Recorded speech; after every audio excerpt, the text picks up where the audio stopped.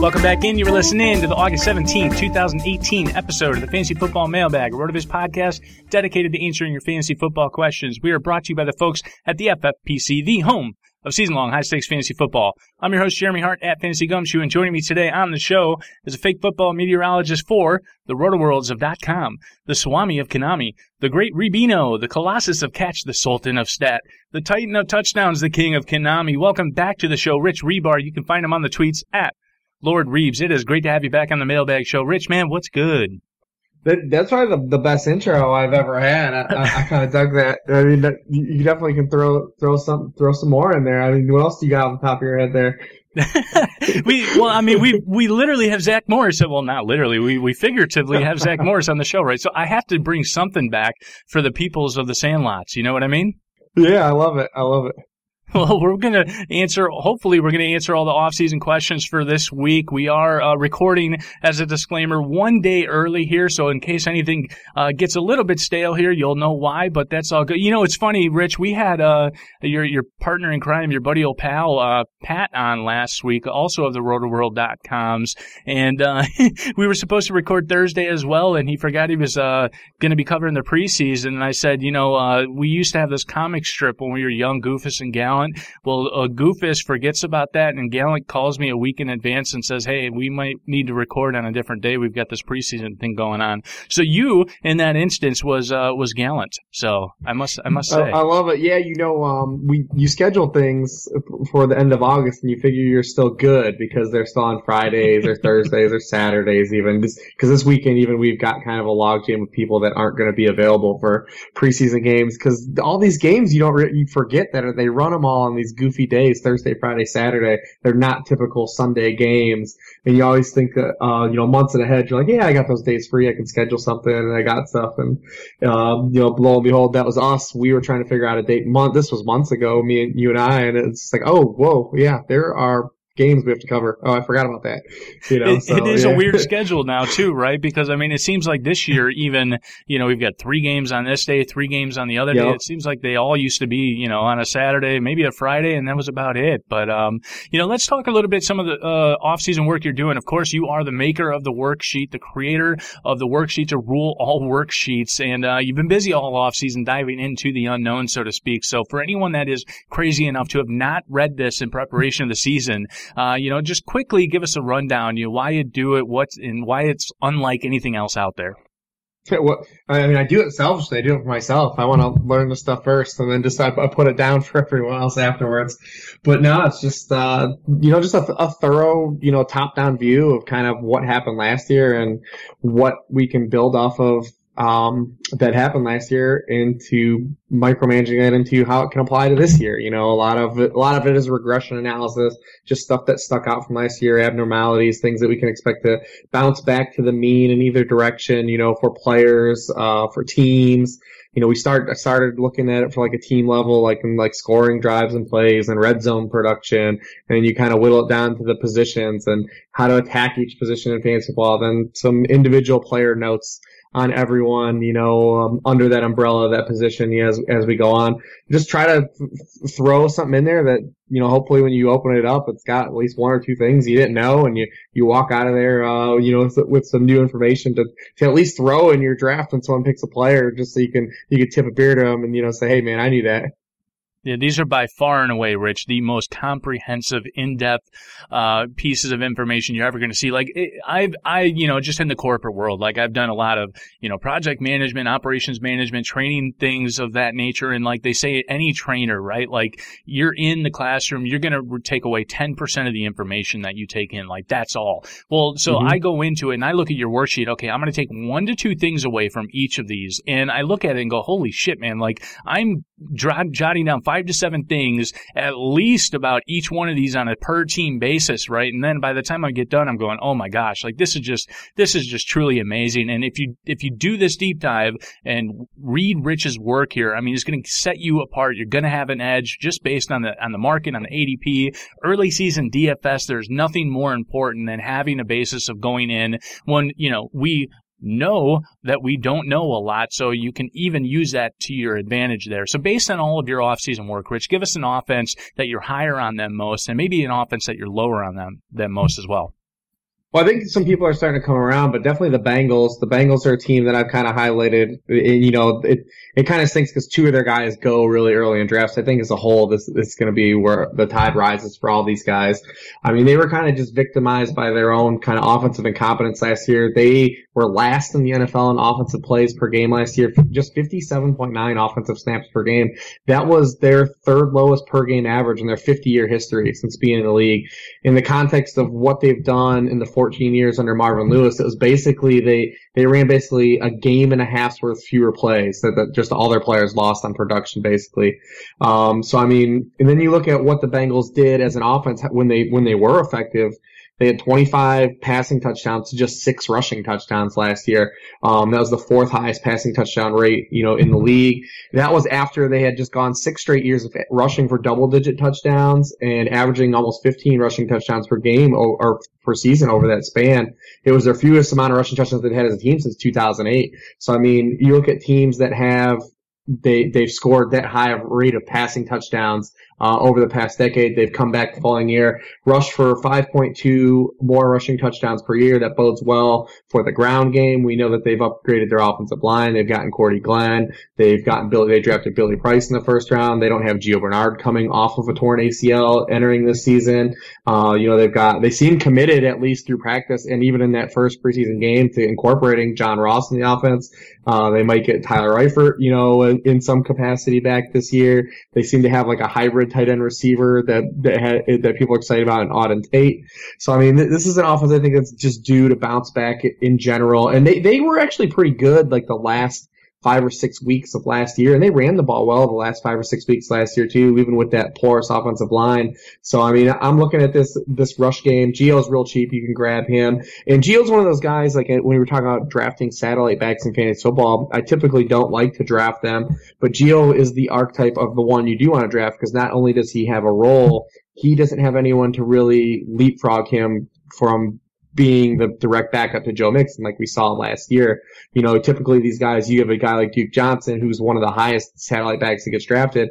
If, something was happening to Carlos Hyde, Nick Chubb would just replace Carlos Hyde. And then now you don't really get that bonus from having Duke Johnson. Tariq Cohen, same way. He's not just going to take over for Jordan Howard if he goes down. But I mean, Gio is one of those ancillary backs that will inherit, the type of workload. And we saw that, the final month of last year when Mixon had that concussion. So, I mean, I'm looking at the Bengals and, I like a lot of their pieces. I mean, like I said, Gio's cheap, Dalton's dirt cheap. You can get John Ross in the drafts.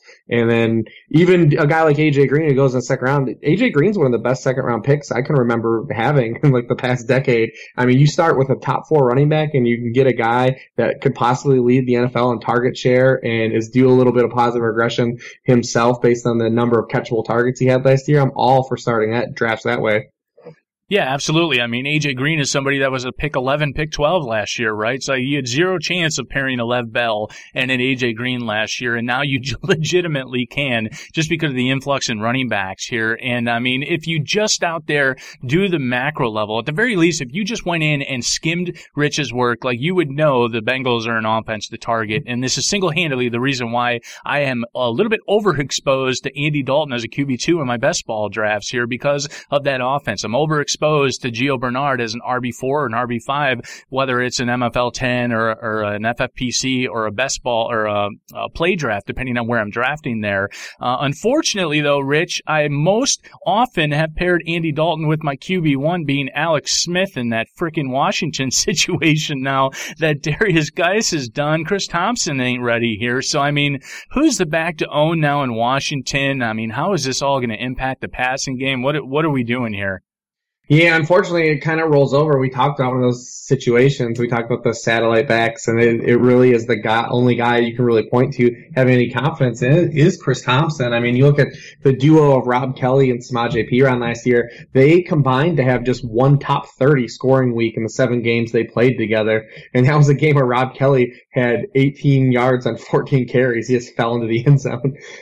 Then you look at the work a guy like Warren Sharp has done and his strength of schedule now Ross is probably the best that there is in the business there. He has them pegged with the number 2 hardest rush schedule in the NFL and versus the number 20th passing schedule. So, and you look at their personnel, they're kind of just built to throw now. I mean, you've got Alex Smith, a mobile quarterback. You can spread the field. You've got Paul Richardson, Josh Doxson, Jordan Reed, Vernon Davis, Chris Thompson. You got Jamison Crowder. Like, this team should just swerve into the skid and open things up. I don't know if they will, but I mean, if they do so, I mean, you still want to look at a guy like Chris Thompson if you're highlighting him out of this triumvirate between Kelly and Pirine. So I think that those guys, there'll be a situation where Kelly starts the year like he is now and probably doesn't really play that great. They give Pirine some burn. He probably doesn't play that great either. They kind of just trade that off. But Chris Thompson's role is safe. He played a career best 33.8 snaps per game last year. Only James White ran a pass route on a higher rate of snaps than Chris Thompson did a year ago. He averaged 13 yards per catch for running back. That's probably not going to roll over, but I mean, still, it's the type of electric player you're getting. Unfortunately, he's admitted that he's not going to start the season 100%. Probably won't be 100% till somewhere around mid-October, November even. That's kind of scary. And like we talked about before, he's not one of those guys that's going to elevate. You know, if Kelly goes down, Pirine just does what Kelly does. You know, Thompson's going to stay in the role he is in, unfortunately. But I mean, by default, he's the answer to the question there. Yeah, absolutely. It's one of those things. I mean, if you're doing a 0.5 PPR or less, you can go ahead and take a guy like Rob Kelly late because you know you've at least got somebody early season to give you some production if you need to, but you're certainly not going to hang your hat on that, long term there. We do want you to hang your hat on a 30% discount on the RotoViz NFL Pass, though. You can get that right now. Just go to rotoviz.com/podcast. That subscription gives you unlimited access to our premium NFL content, and it also supports this pod. You can also support the pod by subscribing to and rating the RotoViz radio channel on iTunes. Do that, you'll be eligible to win a free $35 entry to a league at the FFPC. Just go to iTunes, leave a review with your name in it, and then listen to future episodes to hear if you are the winner.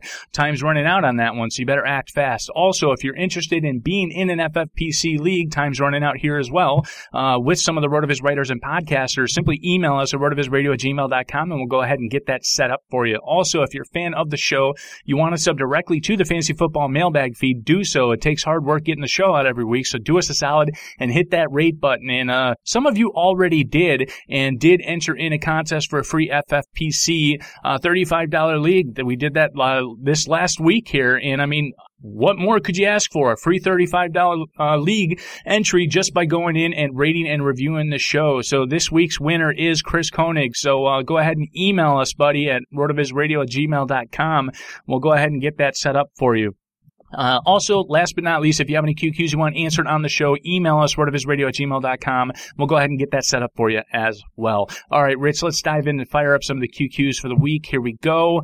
First one up is a 14-team PPR league. This dude is drafting from the number 1 spot.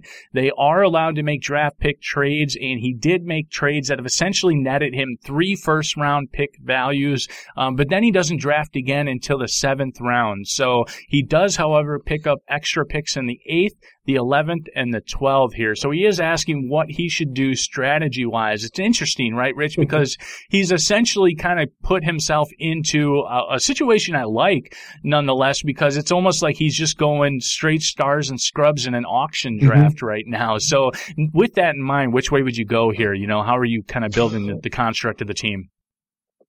Yeah, we don't know what he says. 3 first-round picks. He give us the specific picks, right? No, just yeah, outside of one. So we have 1, and then because in a 14-team league, there's a wide gap there. Does he have 2 top 5 picks? Then that's like really amazing. Is it like 1, 12, and 13? Then now we're in a little more of a gray area of what's going to be available and what kind of direction he can go into. So we don't know that. But obviously, if he was able to get 2 hammerbacks, would be pretty cool. If he was able to get 2 of those top 5 guys and put them together, or even split the baby and go Antonio Brown in a deep PPR league like this, and you have a big advantage over the field, would be fantastic. But yeah, not knowing the picks where it's tough. But I mean, say after 1, we know he has 1, so let's just say he has like 2 back half picks. I would probably look, you're going to basically guarantee to get her like a power receiver there, whether it be your flavor of Odell, Julio, Mike Thomas, Keenan Allen, one of those guys, and then probably whatever, secondary tier 2 back you like. and then just start there at 3 hammer options. You got your backs lined up, and then you can just start hammering wide receivers. When you got your anchor wide receiver, that's probably what I would do. Start with the anchor wide receiver and then use those mid-round picks to just build around that anchor and start with my 2 running backs. 100% with you there. Yeah, there's, a little bit more unknown here, exactly where these picks lie, but I'm with you in that one of those 3 picks, I'd venture to say, is going to at least net him a DeAndre Hopkins, and that's right away. Yeah. Like, you can't walk away and not take an AB or a nuke with one of those top 3 picks. Just hammer all the wide receiver value, and then you can circle back with the traditional 0 RB guys there as well. So I definitely do that right there with you. Next one here, Rich, team outlook. What are you looking at for value in Indianapolis? Mac is hurt. Who's the back to own now? And what are your thoughts on Ryan Grant versus Chester Rogers with Deion Kane now done? And what type of split do you anticipate for Jack Doyle and Eric Ebron? Yeah, interesting. Colts are an interesting team. I think that we kind of expected them, no matter what, to run some kind of a committee just based on, what Frank Reich coming from Philadelphia, and they kind of have no standout backs either. But it was kind of nice that they kind of tipped their hand that they kind of wanted Marlon Mack to be like the head pin of that, the way they came out in that preseason game. It's really unfortunate that he hurt his hamstrings. He was a pretty screaming value out there in the 7th round. He's not even a guy I love, but in the 7th round, like he was a popular pick for me in a lot of drafts that I was doing. Now he starts with the hamstring injury, and man, running back hamstring injuries in the preseason. I know that he'll probably be ready to start the season based on everything they said, but like it's scary. I mean, even if you look at last year, the guys that hurt hamstrings in the preseason, like it was a problem for their production, last year. I mean, some of the guys were older and probably washed anyways, but they dealt with it during the year, and we had younger guys like Corey Davis, Jamison Crowder. We talked about some older guys, just like Danny Woodhead, DeMarco Murray, Matt Forte. Those guys all had preseason hamstring injuries where they missed multiple weeks of the preseason. So it's still kind of dicey. The good thing was that he was really cheap before. So, I mean, if he falls another round, like the 8th round or 9th round, like you're really not throwing a lot of risk, in there. You're not banking on him to start anyways. He's kind of a, whatever he gives you is okay at that point. So I'm not really down on him. I'm not really crossing off my board just based on how cheap he was. Whereas someone, like a Doug Baldwin that's in the area, like he just goes and he's not falling to an area where I still have to bypass really good players that take Doug Baldwin now in the unknown. So I just really can't do that. But Marlon Mack's going in an area where I think you can still get a little juice in the squeeze. I still like Hines and Wilkins where they go just for how deep they go in drafts. I mean, you're not really drafting those guys based on banking on them for anything. But, hey, if you do get something out of that, ambiguous situation, then there's some elevation that you can really get with those picks. I think that Doyle is one of the biggest values so far, especially in full PPR leagues. I think Ebron is definitely thwarts the ceiling a little bit, but you look at Doyle last year, I mean, what he was able to do at Jacoby Brissett, just be a high volume target. He's going to be with Andrew Luck. Andrew Luck has thrown 32% of his passes inside the 10-yard line, to tight ends over his career. He had really strong success with Doyle when Doyle was splitting with Dwayne Allen 2 years ago. They connected on 79% of their passes for 585 yards and 4 touchdowns, him and Andrew Luck.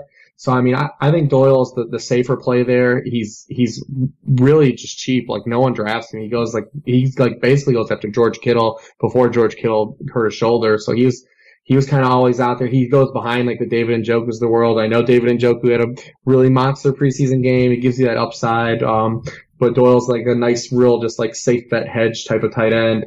And, the receiver is not really interested in Ryan Grant or Chester Rogers. I know I picked up Ryan Grant in some deeper dynasty leagues, but anytime we can get excited about a guy who's basically never had 600 receiving yards in his career, I mean, you got to do it. Rich, with optimal time here, what are your best and worst purchases you've ever made? Oh man, I don't know about my best purchase. I can guarantee you the worst purchase I ever made was a bottle of El Toro tequila I bought for like $12 when I was probably like 20 years old. Because like everyone has that story, man. Like, what was the worst drunk you got? And like you taste that no matter what for the rest of your life. Like that drunk you taste. Like anytime that smell, like everyone has that relatable smell, that relatable taste in their mouth, for the worst that they ever got. And that was it for me, man. That bottle of El Toro vodka, that was like poison in a bottle, man. For me, it was the bottle of Everclear when I was 14 years old. You couldn't really smell it, right? Once you mixed it with something, but that was the problem. We used to play Monopoly with Everclear as like a warm up to going out, and you'd have to take like a half a shot, not a full shot. You'd have to take a half shot if someone had a hotel on the place you landed. Many of college juice was made with Everclear back in the day. A lot of Harry Buffalo, man. A lot of Harry Buffalo was down. All right, we're gonna move on from there because these horror stories. I'm starting to taste the Everclear in my mouth as we speak. Team Outlook. Do I have to swallow my bias against Jarvis Landry and draft him at this point? Given the questions surrounding Antonio Callaway and Josh Gordon's availability based on preseason usage, or also is Carlos Hyde the guy to own still in that 3-back system? Well, listen, man, Jarvis Landry has made countless people swallow their pride, including myself. At this point, like it's just fair to concede that Jarvis Landry is a good football player, and he's going to do more things down the field in this Cleveland offense than he was able to do in the Miami one. I think the biggest concern is we were kind of worried about that target volume. You know, he was leaving Miami that never really had a secondary player step up and threaten his targets. Whereas, you know, we were going to have Josh Gordon, we got Njoku, we got Duke Johnson on the backfield, and like kind of the only guy still standing there is, well, Duke and Njoku are. We don't know what we're going to get from Josh Gordon. After that, it's Rashard Higgins is still ahead of Callaway. I know Callaway had the exciting game, but listen, Higgins played way ahead of him, and Higgins played really good in that preseason game too. I think he's got that job pretty much locked up. You know, are they going to add another guy like Des Bryant this week? I mean, he's visiting, on Thursday this week. So I mean, what happens behind him? But I mean, listen, they traded for him, extended a big contract. He's been proven to be really good. Josh Hermsmeyer has shown that he's really good at every depth of target he's ever got in his career. He's not just one of these guys that has turned, a bunch of value into something. So I mean, you just have to go on. Like, Jarvis Landry's a good football player. We're gonna have to let it be. We're just gonna let it be at this point. As far as the running backs, I mean, it could be one of these situations too where it's just Hyde starts the year, could kind of meander through. The offensive line is significantly worse than it has been the past couple years in Cleveland. And then they just turn to Nick Chubb at some point. I mean, I'm not really excited about either guy. If you look at Hyde, his yards from scrimmage have risen every year of his career, but like kind of where he made his hay last year, because he only ran for 3.9 yards per carry, as he had that big influx of receiving, especially with CJ Beathard. We know that those receptions are fully compromised now, playing with Duke Johnson. Duke Johnson's at 16% of Cleveland targets last year. He's basically going to make, like, I would say Hyde and Chubb they might combine for 30 catches on the year. That's probably about it, when you consider everything Cleveland has. So, I mean, you can take some shots. Those guys are 0 RB targets. I mean, they're not guys I'm particularly drafting, because I don't think the game script will be there for either of their roles. And like I said, Duke's got that spot locked up. We kind of seen it with Crowell last year, where he was, top 5 in first half carries and then like 25th in second half carries in games. I think we're probably going to see something similar, even though the Browns will be a better team. Yeah, absolutely. And Hyde, I haven't necessarily gone out of my way to draft. I do have some Hyde shares because, as a fifth running back in some of the like 0.5 PPRs, like you can hang your hat on, Hugh Jackson just rolling with the vet early on, kind of like Tyrod Taylor, right? And before he kind of finally smartens up and probably gives it back to Nick Chubb or something like that, like you can at least hang your hat on getting some early season production in, from your kind of positional group, so to speak. But yeah, definitely not something that you're reaching for there. He was a tough guy. He was a tough guy to wait on early in drafts because his ADP remains so high that he either gets scooped up by like an auto pick or something at some point. Like he would never hang around drafts long enough because his ADP never got corrected till late in the summer. Yeah, very good point there as well. Well, his ADP didn't get corrected until late in the summer, but some of these rookies have maintained a steady drumbeat from an ADP perspective here. So we've got Rashad Penny, Royce Freeman, Ronald Jones, all getting drafted in the 4th or 5th in hopes of being potential workhorses here. This question here, he hasn't necessarily hated those picks despite the uncertainty of being rookies. He gets it, but all off season, this has allowed him to draft an extra wide receiver up top. top, then circle back for the likes of Tevin Coleman and Rex Burkhead. So does he stay the course that way, or should he be getting a little bit more exposure up top in round 4 with some of those rooks? I mean, it's tough at that point, that high in the draft. I was someone that was in that same boat. Like, I'm real good friends with JJ, late round QB, that you guys know. I don't know if that's really a humble brag for a lot of people out there or not, but he likes Sammy Watkins a lot, and I don't really like Sammy Watkins. And my argument against liking Sammy Watkins was that I was just auto picking Rex Burkhead every time in that spot, so I never even cared to like really delve into whether I really wanted Sammy Watkins or not. Like, I was smashing so much Burkhead from like the 6th, 7th round, like at that point. And even if he gets into the 5th, I think he's still a good pick. Now we gotta wait and find out what the hell's going on with this undisclosed injury. But we know we're not going to get any info on that. So good luck to us there. But I mean, you know, it's interesting what's happening to these rookie running backs, because you've got Rashad Penny, you know, breaking his finger. We've got Peyton Barber now. It basically looks like the clear-cut starter in Tampa Bay. We're getting a weird dynamic where it's playing into both parties really well, what you want to do in your draft, because those rookies are going to slide now. And it's going to create value for if you wanted to target those guys, the Pennies, the Ronald Joneses. And then it also creates value if you're someone that just gets bludgeoned at the running back position early on, and you go wide receiver heavy, and now you've got these guys that you can start the year in Chris Carson and Peyton Barber that are lower in drafts. And even if they give you a couple weeks of RB3 flex like production, that's more than you were probably getting out of a draft pick in that area of the draft anyways to begin with. So it's really created this interesting dynamic for both parties. Also, the rookie running backs, if you look at the rookie running backs that have popped the past few years, they haven't been guys that just like came out of the gates like wildfire. I mean, sure, we had Fournette, but remember, Gurley was a guy that missed like the first 4 weeks. Kamara didn't do anything the first 4 weeks last year. He hardly got any touches. Le'Veon Bell missed the first couple weeks of his rookie season. I mean, if these guys start behind these guys and they have to work their way up, I mean, it's still fine. It doesn't mean that they're not going to provide value at some point in the season, and their season's just off, and you just move them off their boards because they're obviously the preseason started so poorly for some of these guys. So it's interesting. I mean, Royce Freeman is a guy. What's crazy is I love Royce Freeman. He's probably one of my favorite running backs of this class. He's just a prototypical guy that doesn't do well in the scout's eye, but like every single objective point of view points this guy being good at football. And, you know, he had the big run, and he's playing behind Devontae Booker, a dude that's just been like a terrible rusher his whole career. Devontae Booker's a terrible rusher going back to Utah. Like he had yards. If you look at like his yards created metric on his own, like he was always poor, bottom of college football in those metrics. He's just a really good receiver out of the backfield. What's funny is he goes in a spot where I'm like that guy that's asked the question. I'm just typically not taking one of those guys at that point, because I've been basically hammering running backs early. I usually always have 2 running backs out of the first 3 rounds, and I'm just at that point of the draft I've started to either shift to either Burkhead as my RB3 like flex spot, or I'm starting to really get deep into wide receivers at that point. So I mean, I know that was super long-winded, but you know, hey, we arrived there. Yeah, no, I'm right there with you. That's pretty much what I've been doing as well. Tevin Coleman, Rex Burkhead. You know, I have gone up a little bit for Lamar Miller, as ugly as it is.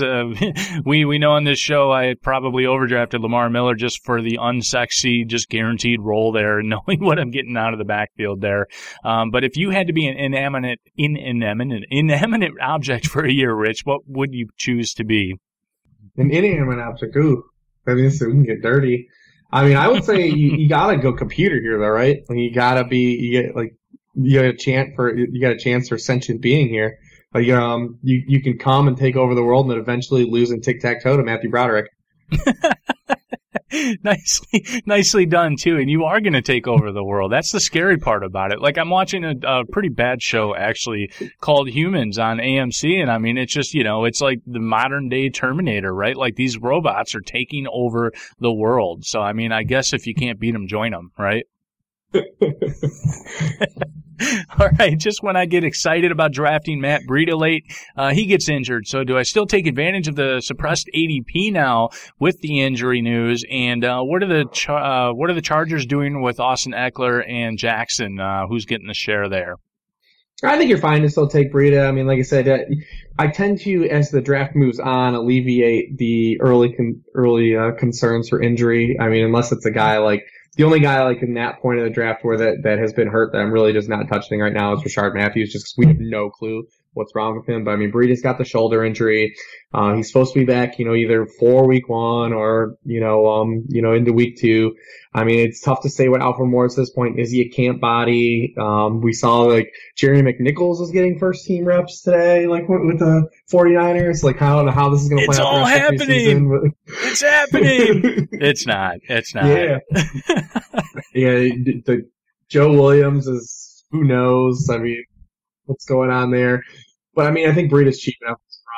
It's definitely when you're looking at the Chargers guys, though, the guy is Eckler, and he looked hot through that first preseason game too. I know it's not you don't want to make a lot of that, but he was good while he played last year. I'm really curious to see what he does this year as it pertains to Melvin Gordon, because when he started playing last year, man, Melvin Gordon, he took a little ding from Austin Eckler. I mean, if you look at the first 6 weeks, I mean, Melvin Gordon, he had 28 catches for 222 yards and 4 receiving touchdowns. Then the next 7 games, when Eckler carved out that role before he broke his hand, Melvin Gordon only had 15 catches for 85 yards and no touchdowns. His snap rate dropped by 10% per game. And he went from 17% of the Chargers targets to 10% with Eckler playing. So I'm really curious if that kind of rolls itself over this year and really puts a damper on Melvin Gordon's, ceiling output. I will say this for Melvin Gordon, though. I'm not scared because he doesn't have a threat for any goal line work between Eckler and Justin Jackson. And, the Chargers probably, this is the one time, like, I know that Chargers have Charlie Brown this man for so long, Lucy with the football. But like it's set up for them to actually really be good this year. And he's at the best offensive line he's had. So, I mean, I'm not terribly scared, but I will be curious to see if his ceiling potential is thwarted by, that ancillary receiving back like it was during the heart of last season. Yeah, absolutely. I mean, I'm not scared of Melvin Gordon. Like, name of the game is volume, right? He's gonna get it. He's gonna get it. I don't care how bad that YPC is. Yeah. All right. So we get the next one here, Rich, is the fuck, marry, kill for this week. We got the new millennia apparently hates fun, right? So we've got 3 options here. One of them is apparently something called Zach Morris is trash. Another one is Danny LaRusso was the bad guy. And then there's another group out there that says say no to Grandpa Joe from Willy Wonka here. So what do you got for us?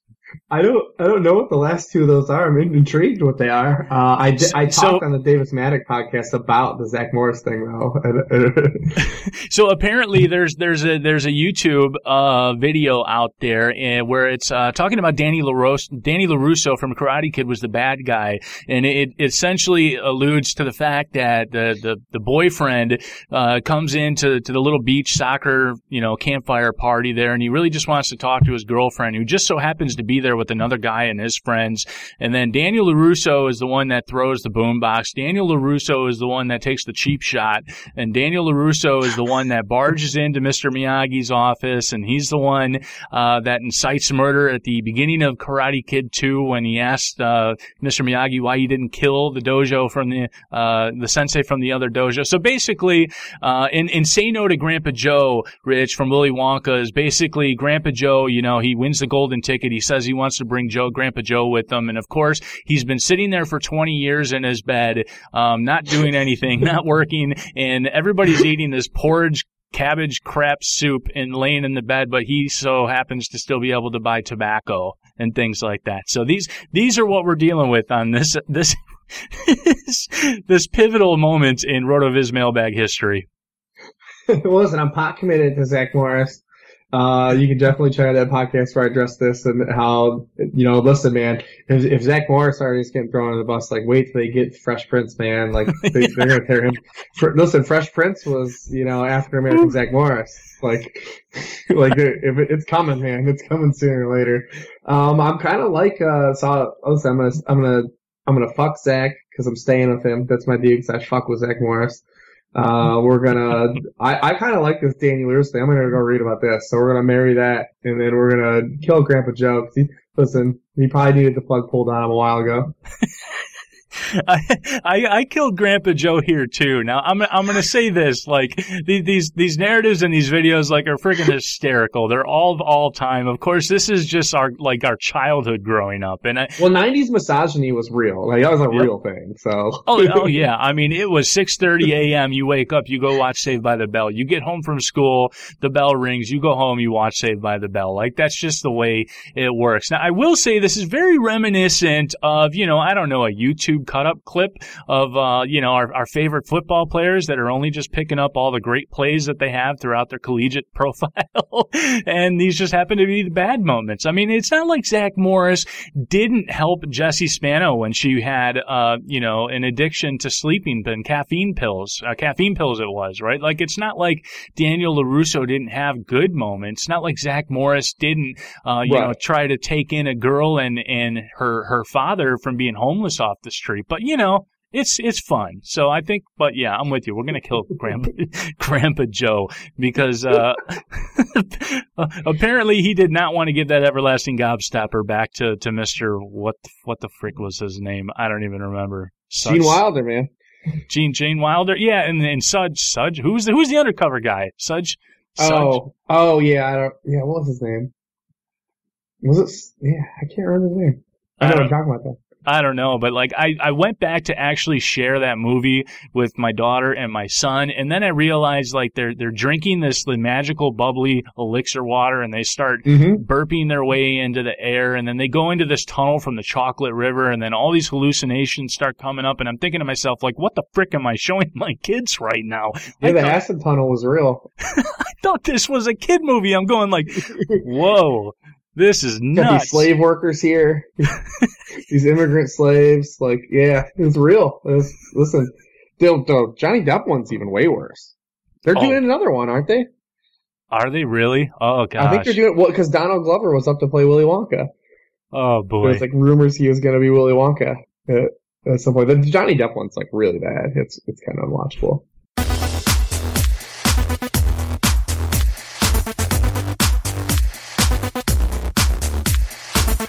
Hey, RotoViz fans, allow me a brief second to tell you about our good friends at the FFPC, the home of season-long high-stakes fantasy football. The 2018 fantasy draft season is in full swing, and the FFPC has a format to suit every diehard's interest and budget. Whether it's best ball or superflex or classic managed leagues, there are drafts filling daily, starting at just a $35 entry fee. Jump into a slow or a live draft today. Now, are you ready for your greatest challenge? Then check out the FFPC main event. In its 11th season, the main event is the world's biggest event in season-long fantasy football. Come to Las Vegas for a 3-day weekend of live drafts and festivities at the Planet Hollywood Resort and Casino, or draft online from the comfort of your home. Play for the massive $250,000 grand prize, over $2.2 million in total prizes and fantasy immortality.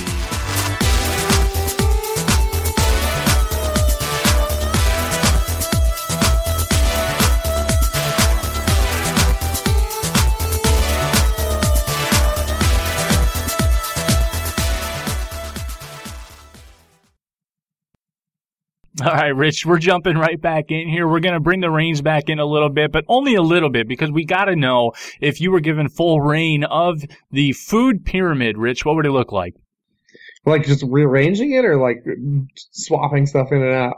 Whichever way you want to go. Like if you got an empty triangle and you got to make a new food pyramid, like what would it look like? What would your food pyramid look like? Oh, my food pyramid, yeah, I mean, to the top. The point of this, the apex, the pantheon is tacos, man. And we can do tacos a lot of way. Fish tacos, shrimp tacos, pork tacos, beef tacos, chicken tacos, whatever you want to do. All the ingredients, the fixings you need. That we're starting tacos. That's number one for me. I mean, you just went Bubba Gump with tacos. Like that was beautiful. Yeah, all those. Any type of taco, man. Except for Taco Bell tacos. But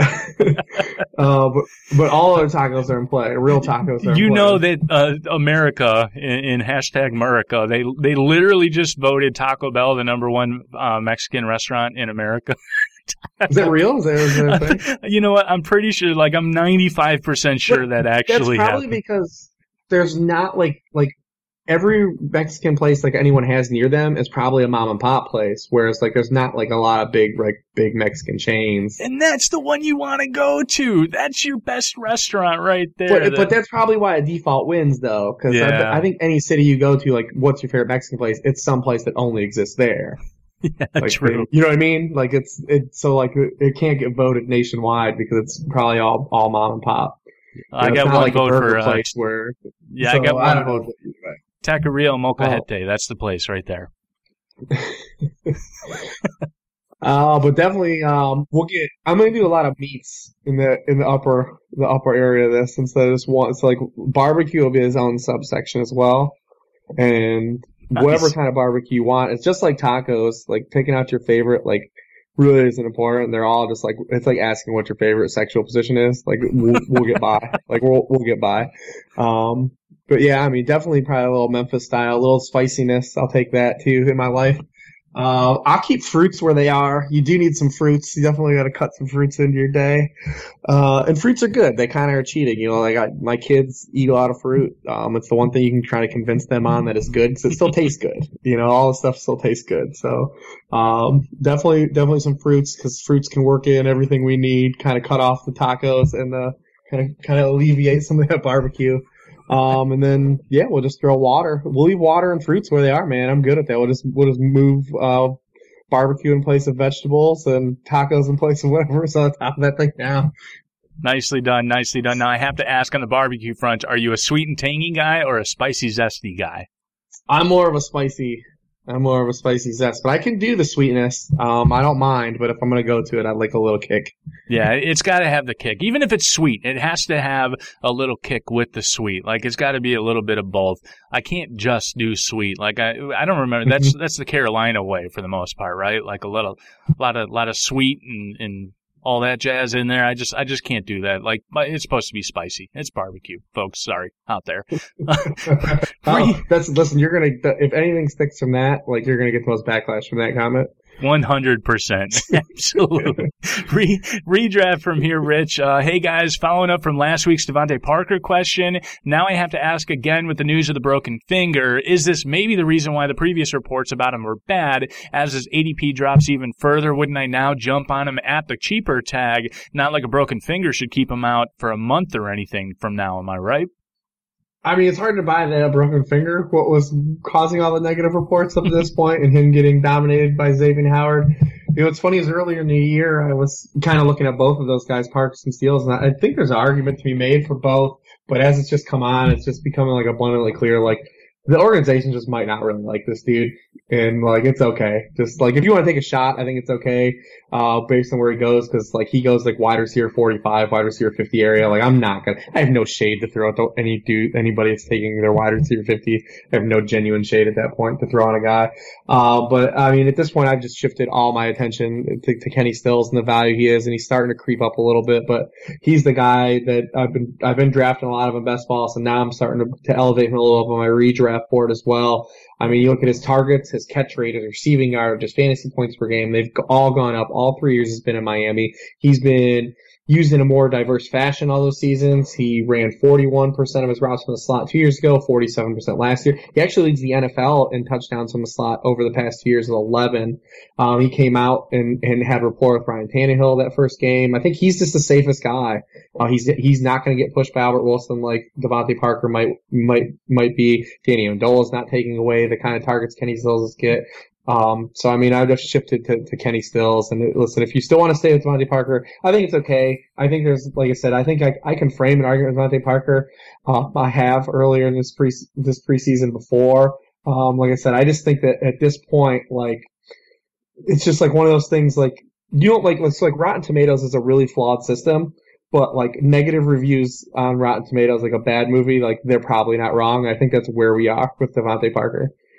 Yeah, you alluded to Devontae Parker's injury there, Rashad Matthews, of course. The next question here is about Nelson Aguilar at this point. Are you still willing to take any shots with him, or are you staying away there at this point with his injury and Alshon's history here? Doesn't this solidify a two tight end system with Dallas Goedert, as this question is written here, waiting in the wings? So this is interesting, right? I mean, this is like the classic case of the Super Bowl winner following up the next year. And it just seems like everything's just starting to go wrong. Like Aguilar, potential injury here. Alshon, of course, has the long-term injury here. I mean, so what are we doing here? I got to tell you, I'm looking down the crosshairs of Dallas Goedert. I keep wanting to say Goddard here more and more. What say you? But yeah, the Eagles are kind of a double whammy team because not only are they due for like touchdown recoil as a whole for how efficient they were, they also are one of those teams we talk about the Bengals. They were actually the third team in the NFL, the highest, rate of passing touchdowns. They scored 47 offensive touchdowns last year. Only 9 were rushing. Like it's pretty rare. We talked about the kind of loss of passing touchdowns. The same in that same tax bracket over the past decade, teams have lost minus 7.2 passing touchdowns per year over year. Then we have Wentz, and Wentz has his own touchdown regression like that is separate from all of that. So I mean, there's a lot on the team level and quarterback level that points to them throwing less touchdowns, scoring less touchdowns. So I mean, that already dings all the receivers. And if you look at Alshon and Aguilar, the way they lived for fantasy purposes last year, those were guys that only lived because of touchdowns. There was no yardage and receptions, boost from those guys. I mean, Aguilar reached 60 yards receiving just 4 times last year. He had more than 4 catches in 4 games. Like he lived on touchdowns like Alshon did. I mean, like I said, he's going in an area of the draft where like I don't have genuine shade because he's cheap and whatever. You're drafting as a bench player to begin with, so take your swings. But yeah, I mean, I'm not in love with those guys, the Eagles pass catchers. For as high as I still would probably put the Eagles as like a real team, for fantasy, like there's a lot of these guys that they have that are just do so much. They have such a wide range of outcomes, all these individual pieces outside of Zach Ertz, that it's hard to really get on board at ADP. I mean, everyone has just such a gap from ceiling and floor. I mean, even starting with Jay Ajayi, then you look at Alshon and whether he's there for the regular season or not to start the year. Aguilar, Mike Wallace, all these guys have just such, cattywampus range of outcomes. It's hard to really get on board with all of them, man. I think Ertz is the only safe play out of that group. Yeah, I've pretty much been not a hard fade, but I've been passing on the passing attack in general in Philly for the most part. And oddly enough, I mean, I've found myself drafting Jay Ajayi. Like, it seems rather wrong to do it that way because these efficiency numbers have to come down, like the touchdowns have to come down. But it's like because of all of that, I don't see how they don't give Jay Ajayi more workload there. And I mean, where I was able to get him in the 5th round, I'm like, okay, I'm gonna go ahead and do that. Mike Wallace, 18th round in a best ball, like I'll go ahead and do that. You mentioned the wide range of outcomes there, but he's like cheap AF, right? So It's like those were the targets that I was looking at in Philly, and everyone else I've been pretty much taking a pass on. Next one here, Rich, we've got the Shark Tank app idea that doesn't exist today. Maybe we can create an app that just like scours all of our favorite movies from the 90s and takes out all the parts where like it can sense some anger in the main character there, so we can figure out how to turn them into bad guys. I mean, listen, if I had a great app idea, I wouldn't be talking to you right now, man. I'd be getting this thing out there. I've always wanted it not on app purposes though, but like a stunt spouse service. And it could work either way for female or male, whatever you need, or any spouse you need. You're just a partner service. Cause there's just certain times, like, the type of profession I have, things get scheduled in the fall. I can't make these things. Things I need to make, but I can't make them. So I need someone to fill in. I need someone to go to these things for me, fill in. My wife needs a designated spouse for some of these events. Show up and be that spouse for a little bit, man. It's cool. Go do that. Fall on the sword. You gotta run kids to all these practices. Hey, I need someone to make this happen for me sometimes. So I mean, definitely something the ilk of that. What is so awesome about that answer, Rich, is that there was a movie done about it also, I believe, in the 90s, and I please tell me you saw this. It was Michael Keaton's Multiplicity. where he was a husband. Yeah, he was a husband and he couldn't figure out how to make all these things work. And so he cloned himself. And then he cloned himself and, his clone was, I think he called him, he was Steve number 1 or something, right? And he was the one taking the kids to soccer practices and going on these, grocery lists and whatnot. And then he decided to clone himself a second time. And then he cloned it. Well, by the time he got to the third clone, like each clone he made of himself, the dude got like a little bit dumber, a little bit wonkier, right? So like Steve number 3 was like, "Hi, Steve. I like pizza."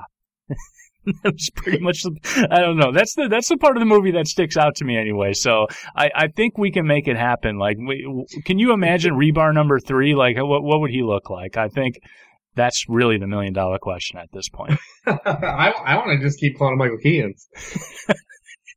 True. Michael Keaton.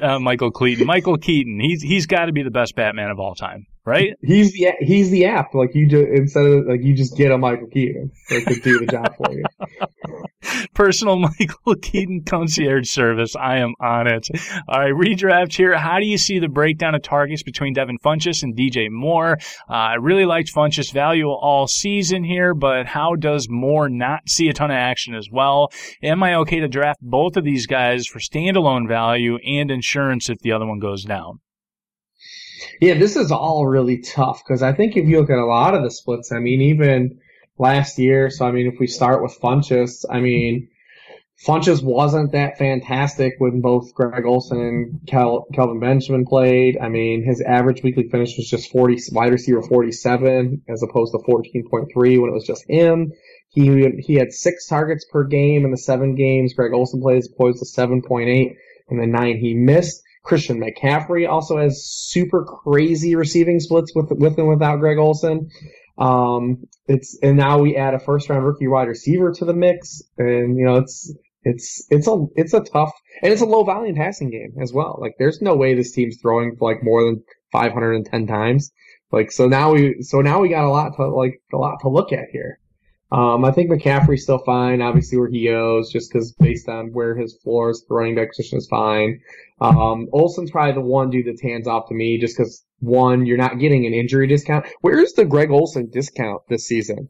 Like this dude's been like, I know injuries have played a part. He's been bad for a year and a half for fantasy football. This dude has been, he has 2 touchdowns over his past 17 regular season games, under 40 yards receiving over that stretch. Like, why is he's a round off of where he was last year. Like, where is the discount? Like, why are we getting a coupon on Greg Olsen?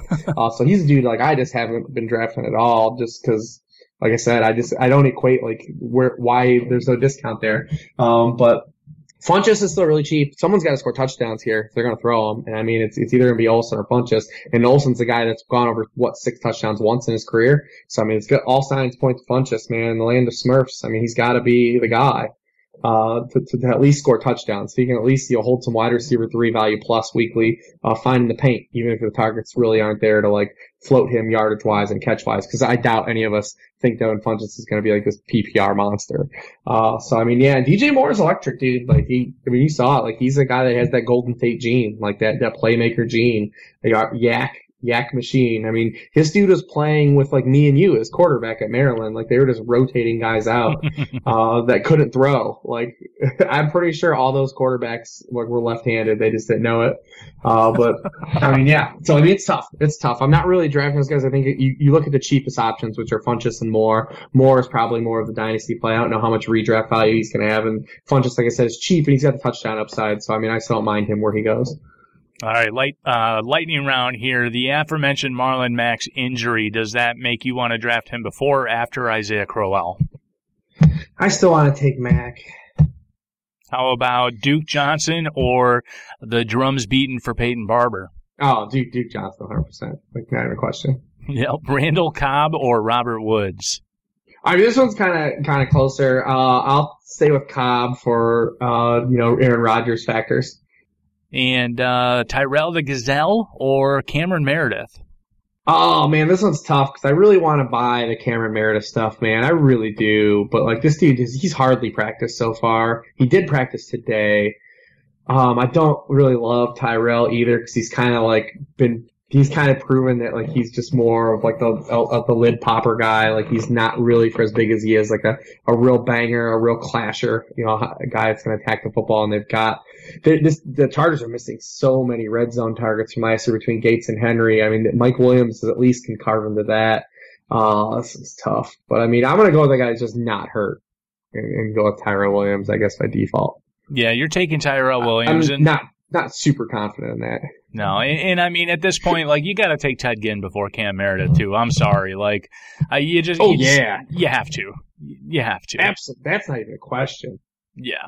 What about Ted Jared? Ginn was awesome last year. Why do people hate Ted Ginn? I don't get it. All we've talked about all offseason is how the Saints are going to, 1, throw more, and 2, throw more touchdowns. Like, how does it not equate to people not parlaying that into, like, Ted Ginn's going to be good still?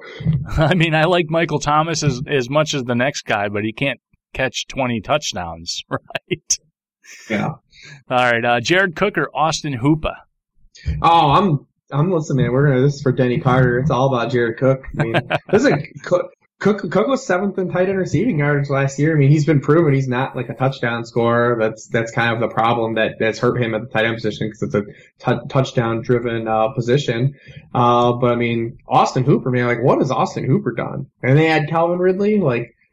I mean, he had 3 or fewer catches in 12 games last year, 5 or fewer targets in 11. You add another guy like Calvin Ridley. Like, I mean, I don't really see the allure in hanging on to the dream for Austin Hooper.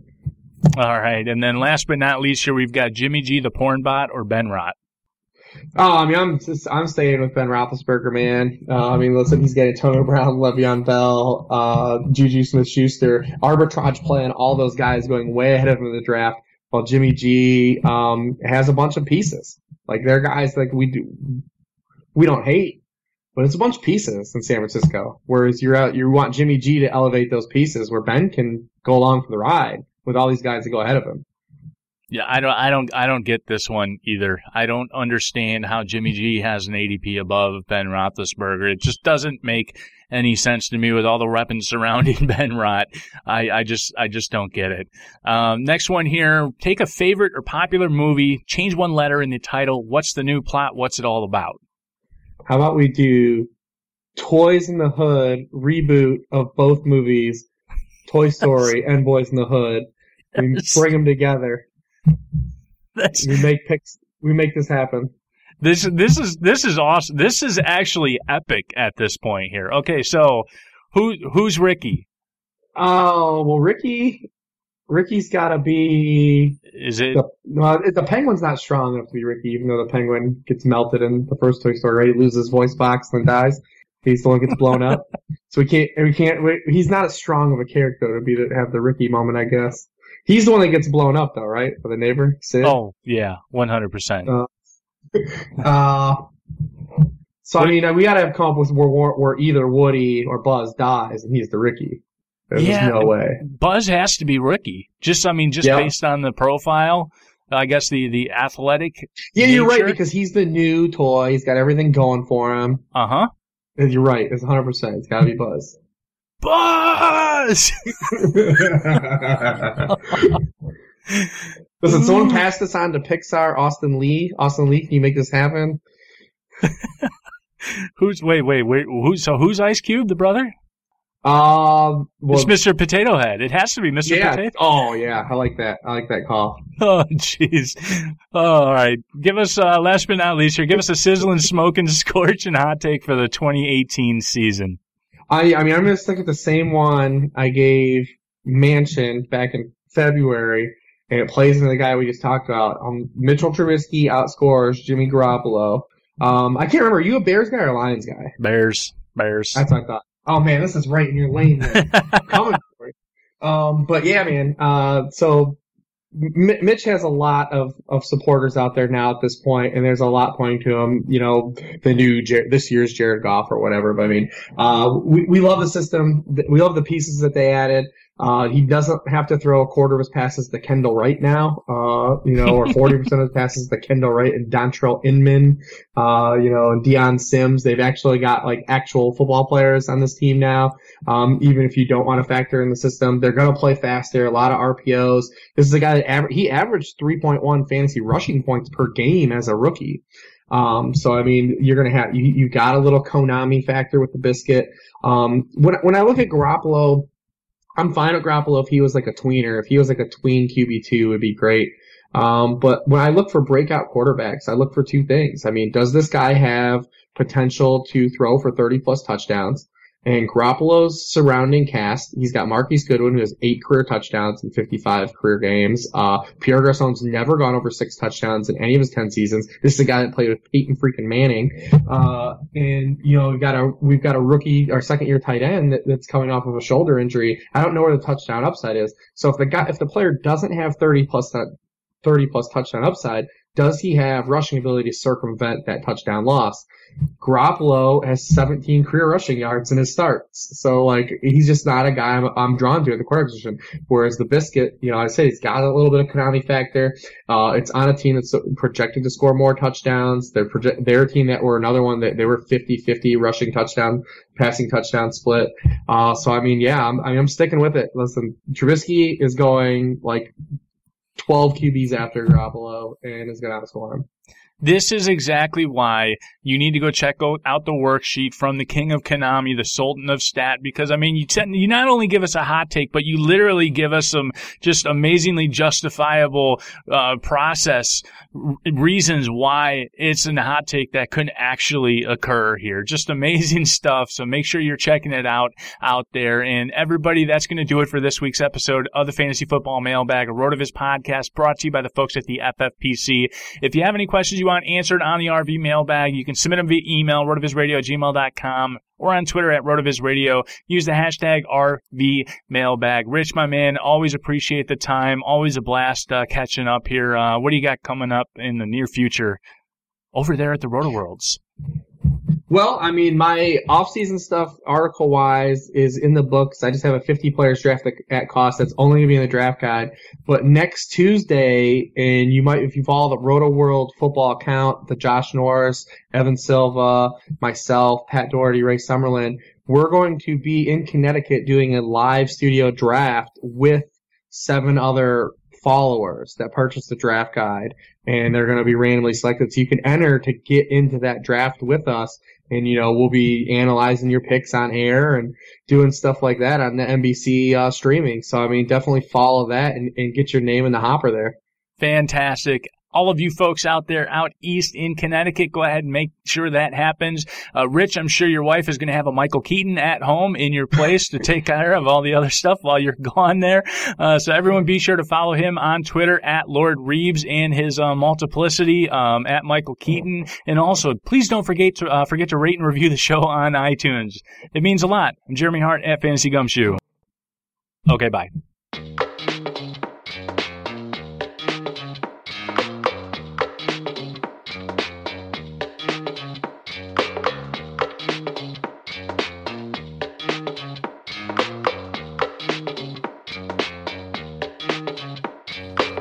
Thank you for listening to RotoViz Radio. Please review the podcast on iTunes under the Fantasy Football Mailbag or RotoViz Radio feed. Contact us via email, rotovizradio@gmail.com. We'd love to hear what you think, so follow us on Twitter at RotoViz Radio and at Fantasy Gumshoe. Tell your friends about us, and do not forget to sign up for a 30% discount through our podcast homepage on rotoviz.com. It's a no-brainer, folks. Thanks for tuning in.